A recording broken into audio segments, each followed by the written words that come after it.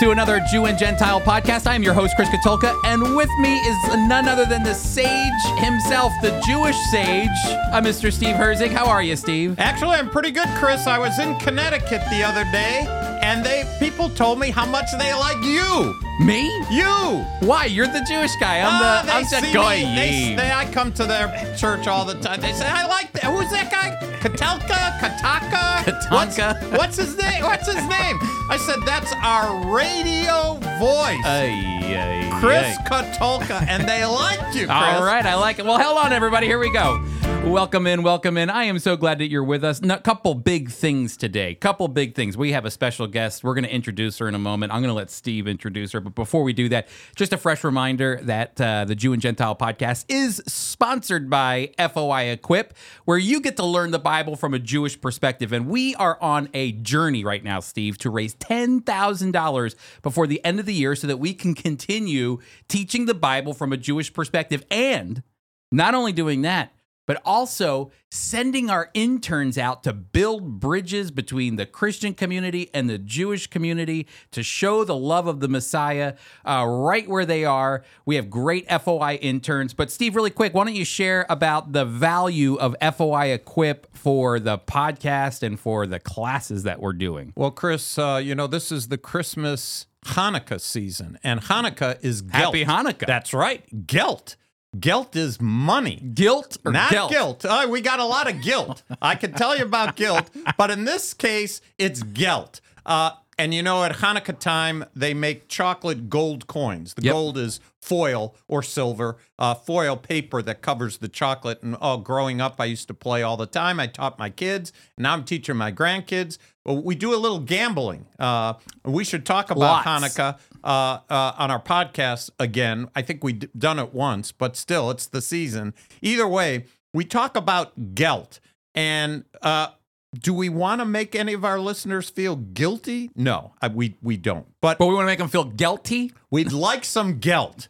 And the reason we'd like some gelt is just to continue to do what we're doing. It's not just for the podcast. It's for Equip itself, which sponsors the podcast. Mm-hmm. And Equip, Chris, has been something that we owe.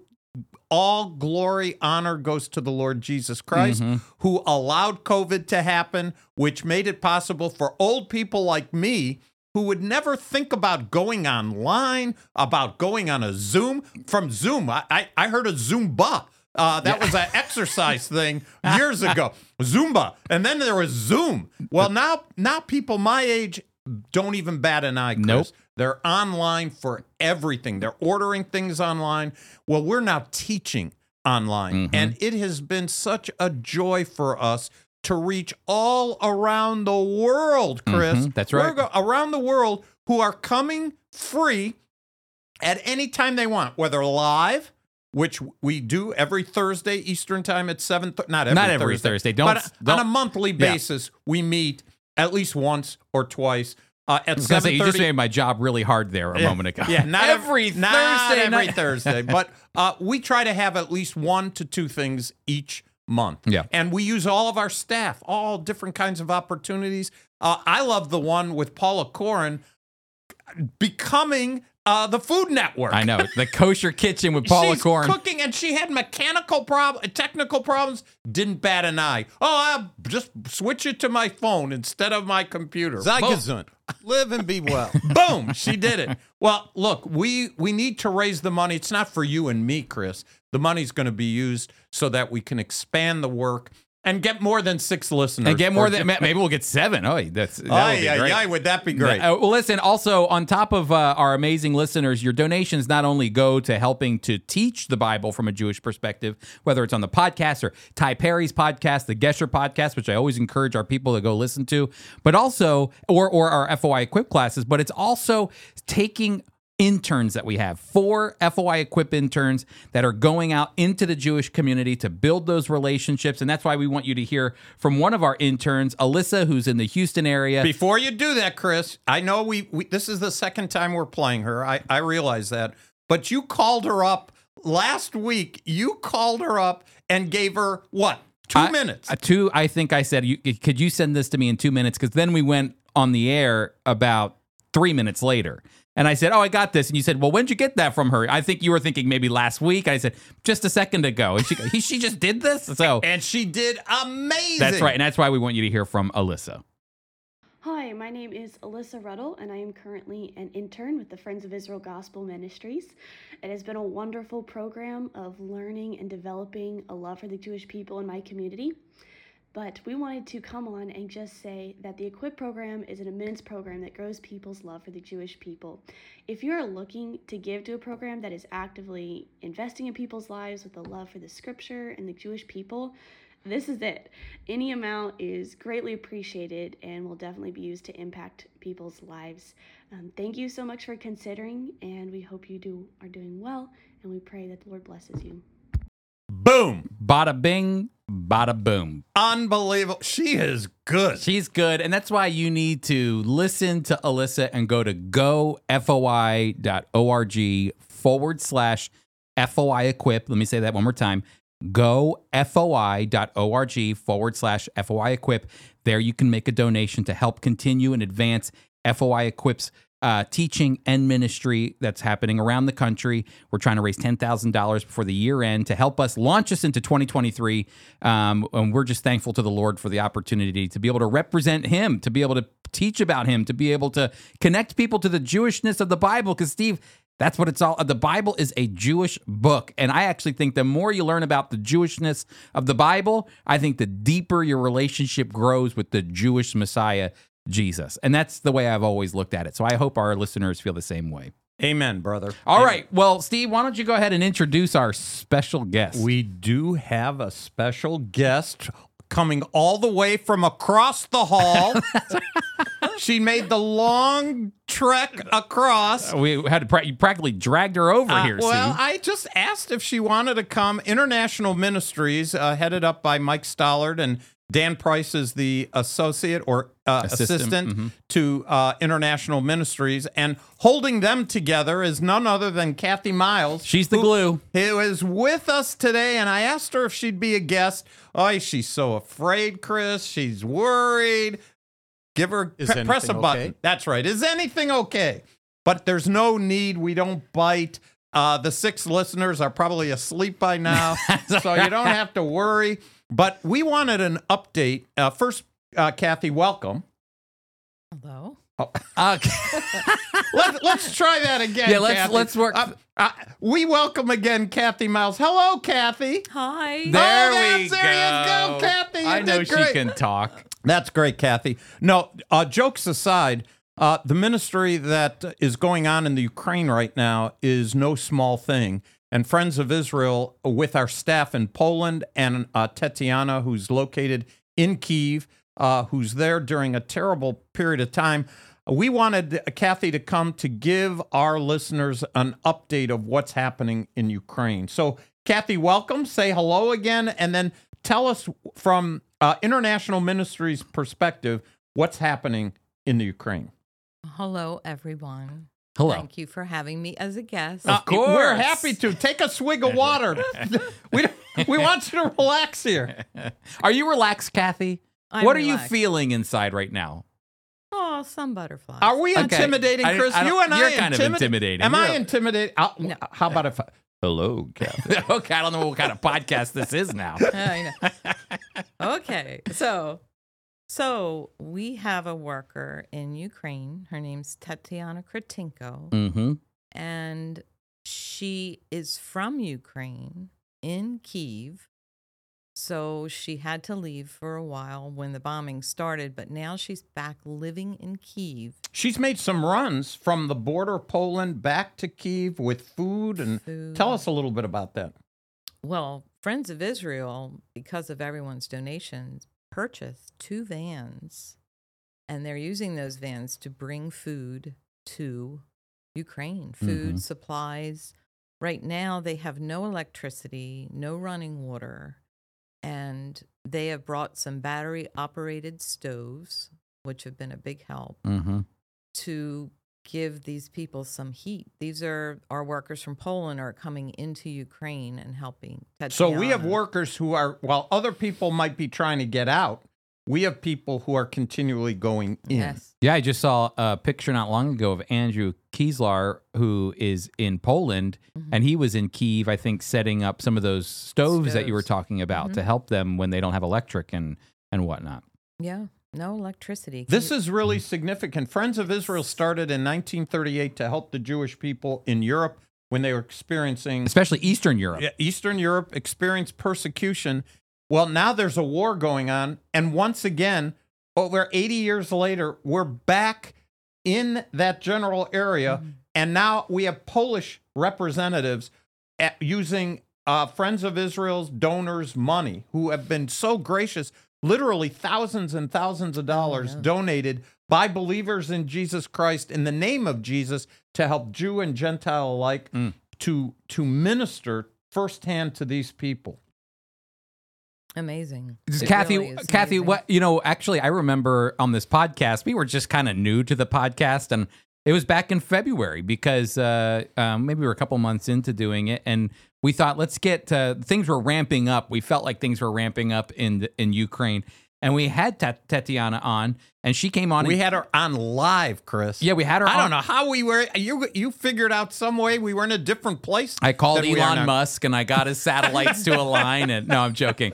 But we got her. We piped her in, and she gave us an update on what was going on. And within hours of our interview with Tatiana, Russia attacked Ukraine, and then she was on the move at that point. But she's done a lot since then, helping Jewish people get out of Ukraine.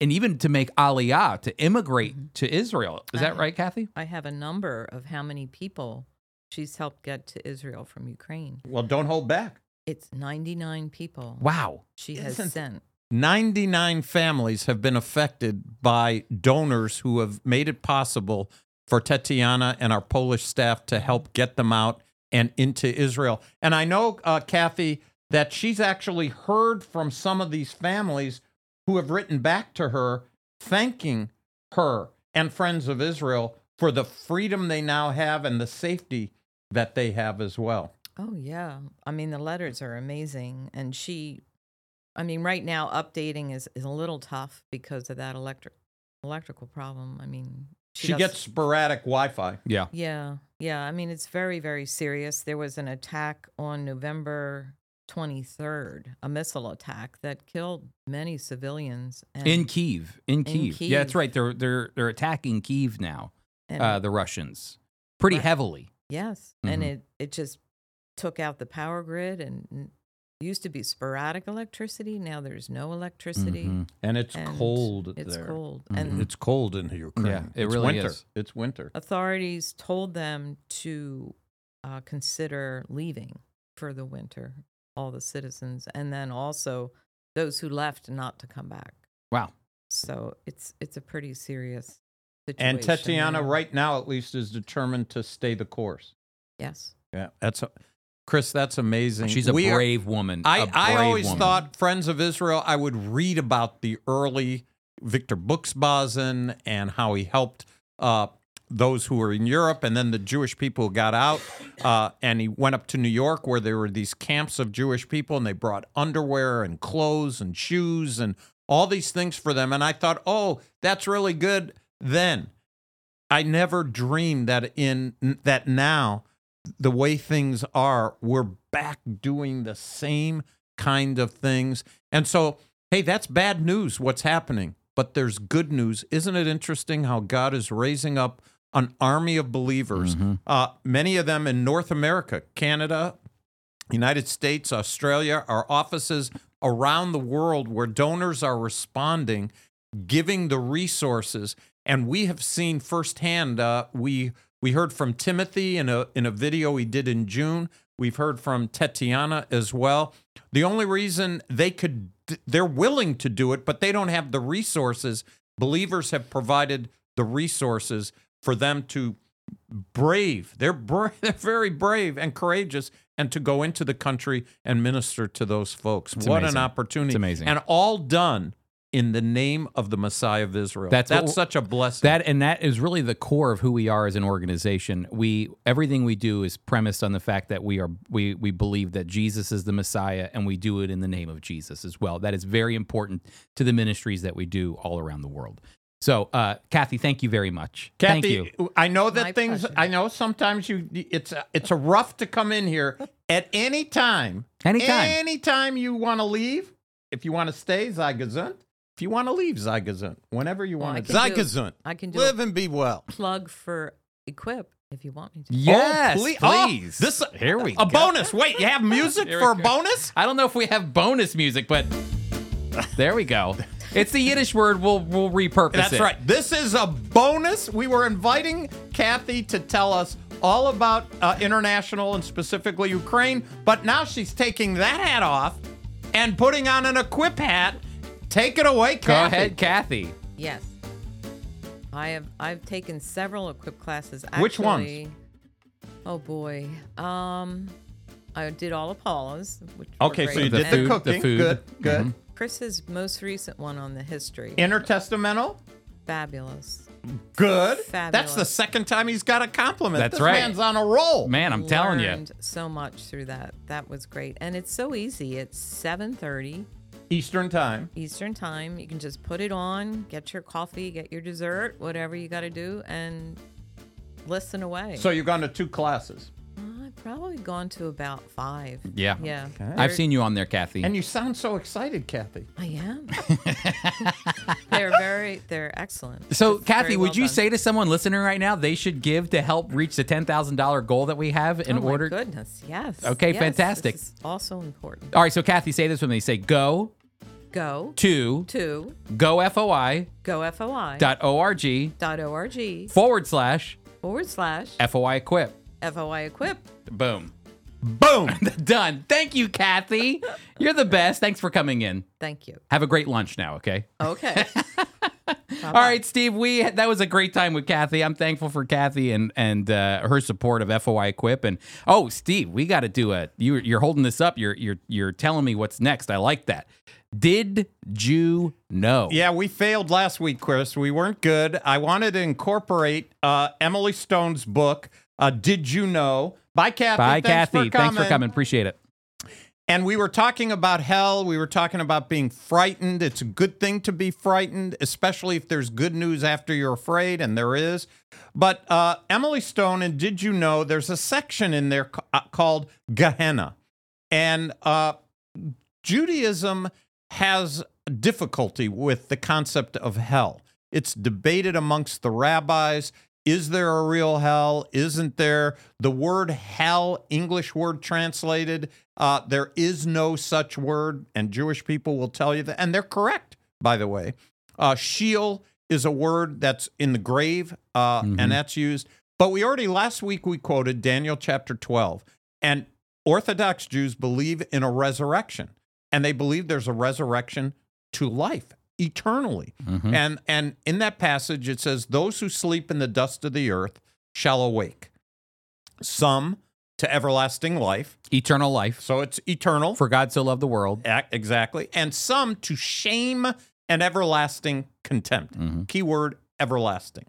That's the debate in Judaism. So Emily Stone writes, there's a paragraph on Gehenna, but I'm just going to read one sentence. Did you already mention, too, that Gehenna is connected to a valley in Jerusalem? She actually talks about she does. Sorry yeah, about that. No, that's fine. Keep going. No. You read. I'd prefer her. That expands from one sentence. I'll read this. Originally, Gehenna was a term derived from the valley of son of Hinnom, a scary no man's land outside Jerusalem, where children were ostensibly burnt as a sacrifice to the Ammonite god Molech, whose worship God expressly forbade. You shall not present any of your children to pass through for Moloch, and do not profane the name of your God. I am Hashem, or I am the Lord. Right. The ritual eventually evolved to mean hellfire, she writes. And here's something, Chris. Again, I could relate. I was in Hebrew school. I remember my teacher telling us about this. Here's what she said. While no one wants to go to hell, I'll hear an amen for that. No one wants to go to hell. One nice feature of Gehenna. What nice feature. Like you're going to a hotel. Here's your the positive. features. That's right. right. Featured today is that no matter what you did on earth, you only visit for 12 measly months and not the rest of eternity. Oh, that is so that actually, crazy. I remember my teacher saying it this way. Hey, there is a hell, Gehenna. It's not a good place. People are there for up to a year. But I remember my teacher saying 1 day is like an eternity. So do your mitzvot. Do your good deeds. Do your commandments. Follow the commandments, and you won't spend time there. And if you do, it'll be a shortened time. So, And that concept, they're not wrong about the concept of where hell comes from. There was the Valley of Hinnom. There was those events that took place where they would throw trash and burn trash. But it doesn't negate the fact that we already have from the Old Testament an image of an everlasting contempt. We see even in Jesus's day the rich man and Lazarus when they're in Abraham's bosom, and there's this separation that's taking place of torment with the rich man. And so you have this separation that we're seeing going on, and then of course as you go through the Gospels and even into the further into the New Testament, there's more definition to this idea of eternal separation from God. But a lot of times where we're going these days, and even in evangelicalism, is this concept that hell doesn't exist. It's something that was manufactured, and it's not what we think it is because it's connected to the Hinnom Valley and all this. When really there is a connection between a separation from God eternally that goes back to the Old Testament. It's not something that was just created in the Second Temple period or whatever. and that's why, Chris, in the book of Isaiah in chapter 6, when Isaiah gets a view of who God is in that setting, he says, he falls down, I am a man of unclean lips. He's the prophet. Yep. He's the messenger of God. And he's a sinner like everyone else, but in terms of his holiness compared to most of Israel, he's got it, and he was down. He was down. And he has this sense of how evil man is, how dirty man is in comparison with God. And so, yes, the concept of an eternity separated from God is a Jewish concept. Mm-hmm. And Emily Stone agreed. And so is resurrection. Resurrection Sure is. And all of those things play into our study of Revelation. It plays into the idea of the abyss or hell or Hades. It plays into resurrection and new life. That, everything that we're looking at in the book of Revelation is very much connected to what Daniel was speaking when he was writing in exile. It's very much connected to the prophecies of the Old Testament, and even what Jesus had given us in a picture prophetically of what would happen in the Olivet Discourse in Matthew 24 and 25, and in Luke.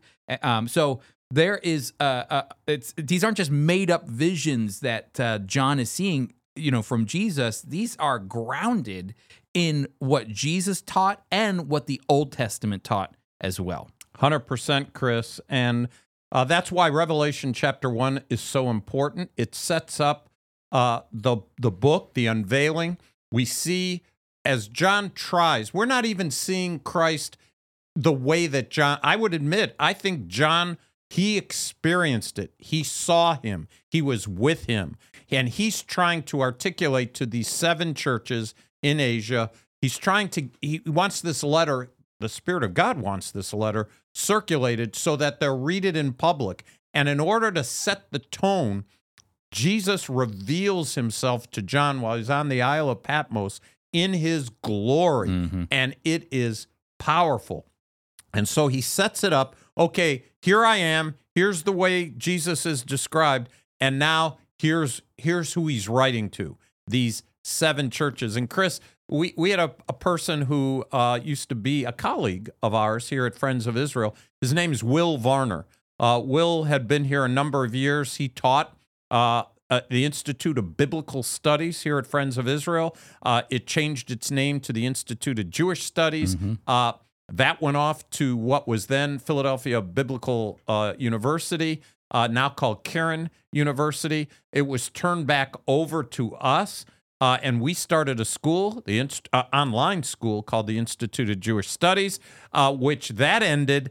And now, Chris, Equip is really a byproduct. It's an offshoot of that way back in the beginning when Will Varner started it. And I remember There's a big difference between Will Varner and me and you. I'll tell you that much. Yeah. Talk about downhill. It's I'm Will sorry, Varner. Will probably doesn't even listen, but if he is listening, Will, we love you. That's right. You're way step up higher than us. We had Rennie Showers, Will Varner, Herb Hurt, Bill Cruson, and then FY Equip, Chris Katolka, Steve Ritchie.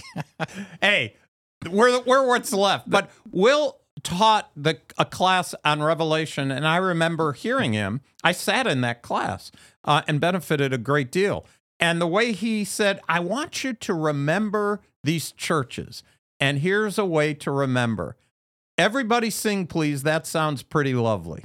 That sounds pretty lovely. Oh, everybody sing, please. That sounds pretty lovely. Everybody so let's sing. go through. E. Everybody begins with E, Chris. Ephesus. Everybody sing. S. Smyrna. Everybody sing, please. Pergamum. Everybody sing, please, that. Thyatira. Everybody sing, please, that sounds. Sardis. Sardis. Everybody sing, please, that sounds pretty. Philadelphia. Lovely. Laodicea. I cheated too, you Steve. Cheated, I'm looking at my Bible here. We practiced out in the hall, and you didn't have your Bible. You're using it as a crutch. You knew it. You knew it. I'm proud to say I use the Bible as a crutch. But we're journeying into the 7 churches here, and really these churches are strategically placed in where there was growth of the gospel at this time, and where these churches probably often will represent a multitude of churches. The center being the church of Ephesus, but there wasn't just one big church in Ephesus. It probably represented a bunch of communities of believers. Yeah, let's not think of church building here. They might have met in some sort of public place. Maybe they rented a building. Anything is possible. But we think of churches, especially in the United States, and we go to these. They're air conditioned, they're heated. They have coffee places, and you got couches.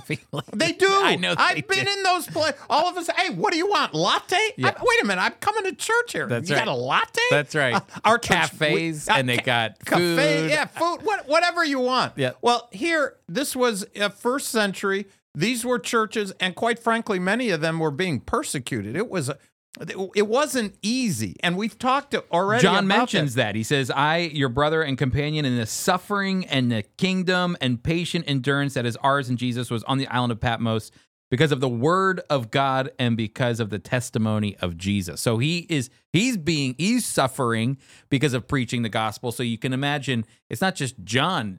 Every Christian faced persecution during this time. Isn't it interesting? It's hard for me to comprehend. It's always been difficult as a Jewish person before I was a Christian and as a believer. Okay, when I was born in a Jewish home, practiced Judaism. You go to synagogue, okay? There are people around the world who go to synagogue. That's what they're doing, and they're getting spit upon because they have a keep. Men might have a keep on, or they're creating a social disturbance just by walking to synagogue. And they're not doing anything wrong. The social disturbance is on behalf of the people who simply don't like what they see. They're not stealing anything. They're not disrupting traffic. They're walking along. In this case, first century, there's people meeting. They want to hear from a guy who's been imprisoned by Rome on Patmos. What does John have to say? Let's listen to what he's talking about. But Chris, last week you talked about why it is. Why is it that people get upset from a Jewish point of view or a Christian point of view? It's because we believe, Jewish people believe, God is above all. He's above all. He is the living God, the eternal God. There's no God like him. Baruch atah Adonai Eloheinu. It starts off, blessed be God, King of the universe. You can't top the King of the universe. The King of the universe. Christians believe he is God of all. He is the King of kings and Lord of all. And that just knowing that that person walking to shul, to synagogue, that person on the first day of the week, as John was writing, the first day of the week, the Lord's Day, remembering the resurrection of the King of Kings and Lord of Lords, and it makes governments, world leaders, it makes them angry. Mm-hmm. It makes them mad. And to me, it's so hard for me. These people don't hurt anybody. These people love people. Look, we just had Kathy here. We put out a word. We want to help the people in Ukraine. And so people who regard Jesus Christ as Lord say, Lord, thank you for the resources I have. I can share my bounty with people in need. Isn't that a great thing? And yet it's condemned. People who stand up for the unborn. I've seen what happens in all different venues where a person says, I am for the unborn. They don't have a voice. I want to speak. I don't want to fight. I want to speak on their behalf. Mm-hmm. I want to publicly say, I am against killing unborn babies. And they are being cursed at, yelled at. People are infuriated. Their face gets angry. They're not trying to fight. They're not even going against the government. They stand and say, here's what we believe. Mm-hmm. And I think John sets it up perfect because these churches, they need to hear, and they're going to hear from the King of Kings, and it's not always good news. No. Well, it's funny. Do you remember last week we had Peter Enns? We played a recording of him saying that this has nothing to do. We got to stop asking the Book of Revelation to speak during our time. That's what he was saying. That you can't. It's a exegetical malpractice to read the Book of Revelation as predictive. It's exegetical malpractice to consider it something for yourself today, the Book of Revelation. But here we are, we're about to read that Jesus is speaking to believers in these churches, and he's telling them something about the fact that I'm coming again soon. So I'm coming again, and here's an issue that I have with how you're living your life today. And you know what? To say that this doesn't matter, when I read this, I actually have to, it's an epistle, which means it is speaking to believers. And if it's speaking to believers in Ephesus, then I believe it's speaking to me because we might be 2,000 years removed. 2 days. 2 days, exactly. And that's, it's not even, but it's the idea that these are brothers and sisters, and they had a spiritual an issue, or God will commend them, a lot of the churches in many ways, and then he will also call out where they need to work on their relationship with him. Which means, by the way, he knows them. And that's what he's going to say. He knows us as well. So he knows. It speaks. And the reason it speaks is because it's actually, even in these epistles, in these moments where he's speaking to the church, he's also there's prophecy in those as well. So when he goes, when Pete Enns goes, it's no predictive, you can't read it. Well, then I guess I can't read Romans. I guess I can't read, because there's a lot of apocalyptic future events in Romans. There's a lot of apocalyptic future events in Peter. There's a lot of apocalyptic future events in the Gospels. So I guess I just can't read anything for myself in the Bible. I think it's total, it's bupkis what he's saying, because here I think I can look right at my life through every church: Ephesus, Smyrna, Thyatira, Sardis, Philadelphia, Laodicea, and ask myself, Lord, how am I living in light of your coming? Well, Chris, you talk about, look at the history. Look, there are individuals in any group who you'd rather not associate with. And that includes some evangelicals. As a group, people are all different. But let's just take evangelicals. In the old days in America, they were called fundamentalists. They're called different Bible believers. Have they been good for America and Canada and Australia? Bible believers have been good for the country. Look at the history of them. We talked about Thanksgiving. And Chris, we talked about Paul Scharf, who gave his devotion to us as a staff at Friends of Israel, talked about the Geneva Bible, the English translation of the Bible, and the positive effect it had on our country. So what you're talking about, there's a church in Ephesus. It's a church that was a body of believers, and Jesus knew them. So why don't we start in verse 1, Chris? Hey, because we're already running out of time. We haven't even gotten to the first church yet. We got to start. Here we go. It says this in chapter 2, verse 1. To the angel of the church in Ephesus write, these are the words of him who holds the 7 stars in his right hand and walks among the 7 golden lampstands. That's the churches. I know your deeds and your hard work and your perseverance.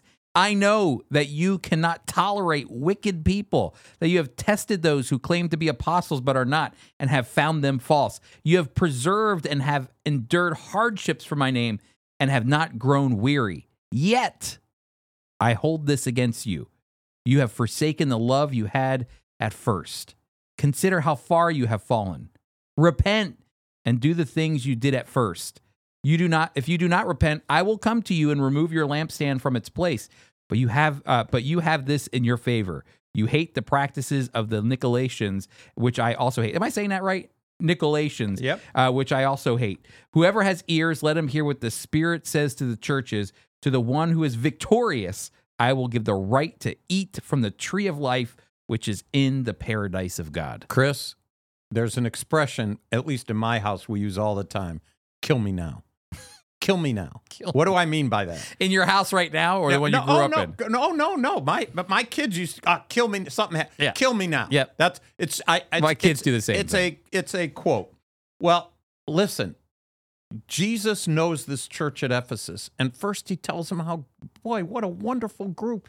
They're pure. They're keeping things in place. They know what's right, and they have patience and perseverance, and they're testing those who claim certain things. They're testing it with the word of God.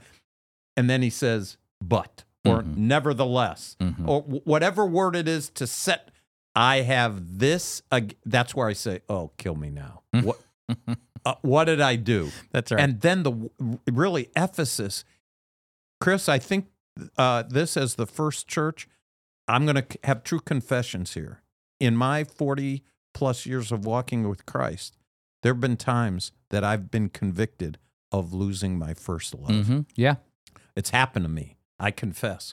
Well, you get ingrained with things going on in your life. Things become automatic. They're just, I still went to church.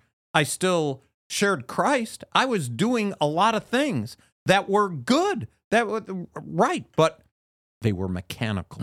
I was out of touch with the person who I know died for my sins. That's what happened to this church. It would be kill me now. You've lost your first love. But there's hope. Once you realize it, and the Spirit of God is telling them, here's what you need to do. Repent. Come back. You know what I think is interesting too is all the things that they were doing right were them looking at the scriptures and then judging what was going on around them. And Jesus, gave them credit for that. We see how you're, staying away from the wickedness of the world. So they understood the difference between right and wrong from the scriptures. We understand how you're persevering against those things and you're persevering in the faith, which means you're grounded in the word of God. We understand that you're upholding doctrine and you're judging those, looking out those apostles or those who consider themselves apostles, but they aren't. We're proud of, Jesus is saying, I'm proud of you for these things. But then what happens, those are all outward, judging from that, here I am and I'm looking out and going, that's not right, that's not right, that's right. They're all the, making sure all the ducks are in a row. But, the idea, though, that Jesus is getting at is at their heart. You've lost the love that, it's good to read the Bible and to understand the doctrine, and you have to. That's what protected them. That's what Jesus was commending. But then he said, but it's being done not from the right place. You've forgotten about me. And I think that is the crux of what's going on in the church of Ephesus, and a very important church too. We have the letter to the Ephesians, which is important because there is no letter to Smyrna. There's no letter to the Pergamums that we have, or Thyatira or Sardis. There's a letter to the Ephesians though. And there's a lot of great doctrine and information that comes from those 6 chapters that we have. And that had been written already by the time this was. Paul had a lot of love and connection to the church in Ephesus. But here the problem was you can know a lot of stuff, Steve, about the Bible. And you can read books and you can know what's right and you can know what's wrong and you can have your doctrine lined up, but you can still do that and not love God. That's the hard part to always reconcile. Knowledge and love do not always match up. 100%. Chris, I'm going to share a story with you. It's a hard story and a true story. It involves me, so it's easy to tell and remember. I came to know Christ. It upset my parents, but I made it a regular practice to call them. And I called them no matter where I was. I lived in California, then I lived in New Jersey, and then we moved to Chicago. I called them every week, no matter where I was. How are you? I hope you're doing well. Here's what I'm doing. And the calls would last anywhere, 5 minutes to half an hour, whatever. And so I dutifully was calling. I talked to my parents. I hung up the phone, and my wife said, "Man, you weren't nice. What are you talking about? You sounded like you were lording it over. I'm their son. I call them every week, no matter where I'm at. I call them." And my wife said, "Yeah, but you should hear yourself." Mm-hmm. And I said, "Really?" She said, It's not good." I said, "Thank you." And I called right back. "Oh, Chris, you talk about kill me now." I called my mother. I never forget. My mother answered the phone. "Hello, Mom. Alice told me that I didn't have my voice. I had a bad attitude, and I didn't realize that." And she said, "Oh, that's okay. We've come to expect that of you." Oh, Kill me now. Kill me now. Honestly, it was a blind spot. I lost my heart for my own folks who weren't believers. I was the dutiful son. I was the Christian calling faithfully. I was the Ephesians. I'm doing all the right things. But because I could give you a lot of reasons. It becomes frustrating. They don't listen to me. I tried to find a way to share Christ. I could give all the bottom line. My wife discerned that I was coming across like I was superior to them. And what a bad testimony I was. And really, that's what the Spirit of God is telling the church at Ephesus. You're doing the right things, but you've lost your heart. Chris, when I've lost mine, I do something, and it's actually built into the system. Christ has built it into the system. Regardless of your church denomination, at some point, on a regular basis, we call it breaking of bread, communion, Eucharist. It's called different things. And we come and we take the elements and we remember. And if you remember when you first got saved, it doesn't matter if you first got saved and you were 5 or you first got saved and you were 55. I remember when I got saved, I was talking to I couldn't stop talking about it. This changed my life. I loved the people. But then all of a sudden, you kind of learn from the culture. You kind of restrain. You get involved. You could lose your first love. And so when I called to apologize to my mom, I said, "Mom, Dad, I'm really sorry. It's my fault. I shouldn't be talking like that. It just I guess it's sometimes I just don't think." And they said, "Thank you for realizing, and thank you for calling back." And I thank my wife. It can happen. Yeah. Our listeners, hey, you could be going to church every Sunday. You could be part of the missions committee. You could be teaching Sunday school. You could be having devotions with your family. All of them good. Don't stop those things. But take inventory. Take inventory. And, Paul writes in Corinthians, he says, "Examine your heart. Examine yourselves to see if you're in the household of faith." Isn't that interesting? That's great, yeah. Judaism has Rosh Hashanah and Yom Kippur. That's Rosh Hashanah and the 10 days of awe. We've talked about that. You're to evaluate your year. And where you've messed up, you go and repent. Well, that's exactly what the Spirit of God through the Apostle John is saying. Hey, the Spirit is saying, guys, you're doing all the right things. Great. Just, you've lost your first love. Come back. Come back. It's like being married. Oh, now we could get in trouble, Chris. Yep. Being married. Sure. I've been married this month. It'll be 25 years. Amazing. But you know what? You can't take it. You can't take it for granted. I loved her. I love her currently, and I will love her. And you have to find ways to show, to demonstrate, to never lose that love. And that's the way we have to be for Christ. I agree with you. And I've gone through the same, reading this, the same feeling of, even when I do my prayers in the morning, or I'm reading a book or something, am I doing this just for the knowledge of wanting to have it, or to really deepen my relationship? The whole point of this is to deepen your relationship with the Messiah, with the King of Kings.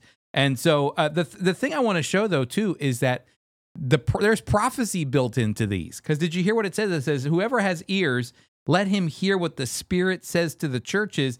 To the one who is victorious, which will show up over and over again, the idea of being victorious, I will give the right to eat from the tree of life, which is in the paradise of God, which means that to the believer who repents, and it's the same John who writes in 1 John that if you confess your sins, God is faithful and just to forgive you. Well, that's why it's very natural for John to be able to write, repent and turn to me, I'll forgive you. Because what's waiting for you in the future, if you turn back to God and you make Christ your first love again, and you repent, what's waiting for you as a believer in prophecy is right here. The right to eat from the tree of life, which is in the paradise of God, a picture of the future kingdom that's coming. And as we go through this book, it's going to be a long time. Who knows when it will be, but we'll see that tree. We will see that in our reading. That's right. Exactly. It's the idea that you're going to go back to Eden.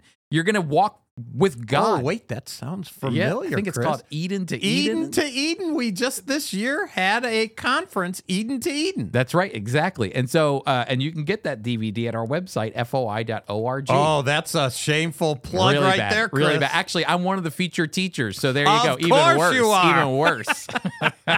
So anyway, I think we need to stop now, Steve. I really got through one church. We got through, what was the saying again? Everybody sing, please. That sounds pretty lovely. Thank you, Will Varner. Thank you, Will Varner, if you're listening. Well, we got through everybody. Everybody. All right. Thank you, Steve. That was great. Why don't we find out what's going on in the news? All right. This comes from Forbes.com. Okay. This is a good one. You found this one. I haven't even had a chance to read it, but I will say that I have enough history growing up in a Jewish neighborhood, in a Jewish family. I have an expertise, Chris, on this subject. Well, not the whole subject, just one aspect. Let me read the headline. New York Historical Show highlights the significance and plight of the Jewish deli. Chris, the Jewish deli is in jeopardy. It is. It could end. You know why? Because I still go to a Jewish deli. In my neighborhood, I go, and I can tell you there's one characteristic of probably 85% of the clientele who are there. That is, they're either my age or older, which means they're on their last leg. So the Jewish deli, I don't know. I can't tell you the food's killing them. Oh, the corned beef, the pastrami. It's so good, but it's so I'm bad hungry for you. already. It's so bad for you. The kreplach, the matzo balls.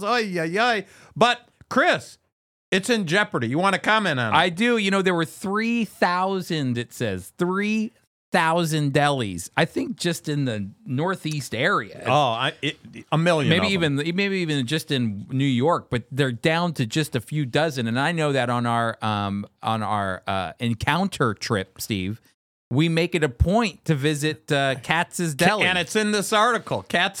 Chris, I remember the first time I went to Katz's Deli, and they were cutting the pastrami and the corned beef by hand. I mean, none of those, not that machine with the blade, everything with knives and thinly sliced, and they let you taste it. Yeah. So I got that sandwich, Chris, and it was, my mouth loved every bite, but Chris, I ate the whole thing. And I walked around New York. I was bent over. I ate too much. It's so good. Well, the Forbes actually did the interview with a guy named Kushner, who I think is the creator of this documentary or whatever on the delis and the impact the delis have had. Delis have had actually, the deli might be dying in New York, but delis still exist in, some forms and fashions all throughout the country. And all old people are going there. Chris, they made a movie from Katz's Deli. Yeah, exactly. That movie, we don't want to go too in depth, but I could tell you, Meg Ryan and Billy Crystal were there. And after she did her scene, It had to be you. There was somebody after they heard her do her spiel. The woman said, "I'm having what she's having." I remember that scene. It's hilarious. But I'm telling, there's nothing like a deli. Nothing like it. Well, Forbes says, why do people want to cut back on dining on corned beef and pastrami sandwiches, which just makes me hungry to think about? And Kushner writes, says, you don't have to be a nutritionist to know that a lot of Jewish food isn't good for you. That's true. Ratner's has the best potato soup around, but when I got the recipe, it contained about a pound of butter. I would go to Louis Siegel's Delicatessen in the Garment District for a chopped liver sandwich. Who would eat a chopped liver sandwich twice a week these days? You don't anymore because it's not healthy and we know it. So it's true. It really is the demise is healthy eating. Demise. It's all the stuff. I'm telling you, gefilte fish you could get there. You get matzo ball soup. Everything is made with butter or schmaltz. Yep, schmaltz. Schmaltz is kosher fat, so not pig fat. But it's schmaltz. And it's just corned beef, pastrami.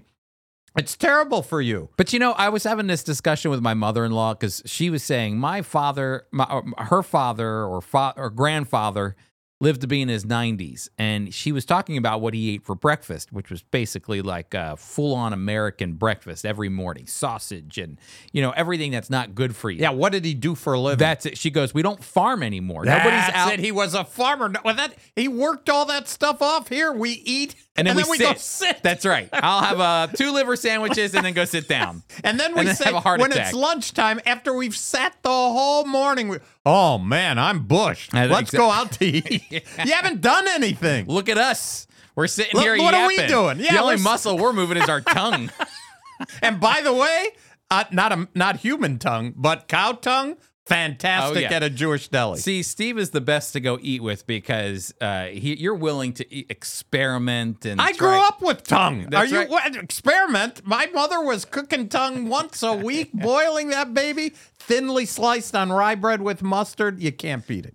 Is it during the Feast of Unleavened Bread you'd have matzah and liver or something like that? No. Or liverwurst? No. You can't have. Well, you can. I don't know if there's kosher liverwurst, but there is. You can't have chopped liver. But no, for Passover, I used to joke my mother packed sandwiches with matzah. Imagine when she packed it, you pack lunches for your kids. Yeah. Imagine instead of bread, you got to use matzah. So let's say whatever it is. I don't care if it's peanut butter. I don't care if it's kosher bologna. I don't care if it's turkey. You put it between 2 matzahs. Okay, you want lettuce, tomato. Put it. Yep. Okay, your kids take it, they put it in the locker, all right? So they've gone on the bus or in the car or they walked to school and they got this brown bag and it's bouncing up and down and then it goes into the locker. Then you take it out and you got to go to the cafeteria. You open the bag, they're all crumbs. Yeah. Passover was not a fun time for lunch. No, it was crumbs and then the peanut butter. That's right. All right, well, you found this next news article, Steve. Which is, this is the Russian situation. That's right. World War III. Well, yeah, Chris, I saw this headline. Russian state TV pundit, this is what she says, we win or there'll be World War III. Yeah, this is a Russian pundit. This is a Russian pundit who actually works for Russia. Yep. So this is a propaganda station or channel. Yep. And we just had Kathy here who's talking about the war in Ukraine and what's going on and how the Russians are bombing in Kyiv. They're picking on civilians. So there's a gal her name is Julia Davis, and she's a Ukrainian-born American journalist who is best known for founding Russian Media Monitor she monitors these channels, this station. And so she's going to talk. She's the one that brought it out and is saying, look, here's what they're saying. So there's one of these ladies. Her name is Margarita Simonian. She said, this is Julia Davis, who is tweeted that this lady, Margarita, lies that Russia basically conquered Kyiv during the first week of the war, then simply gave it back. Simonian explains that why she doesn't believe Russia would strike Kyiv with nuclear weapons, not because many people would die, but because of the holy site.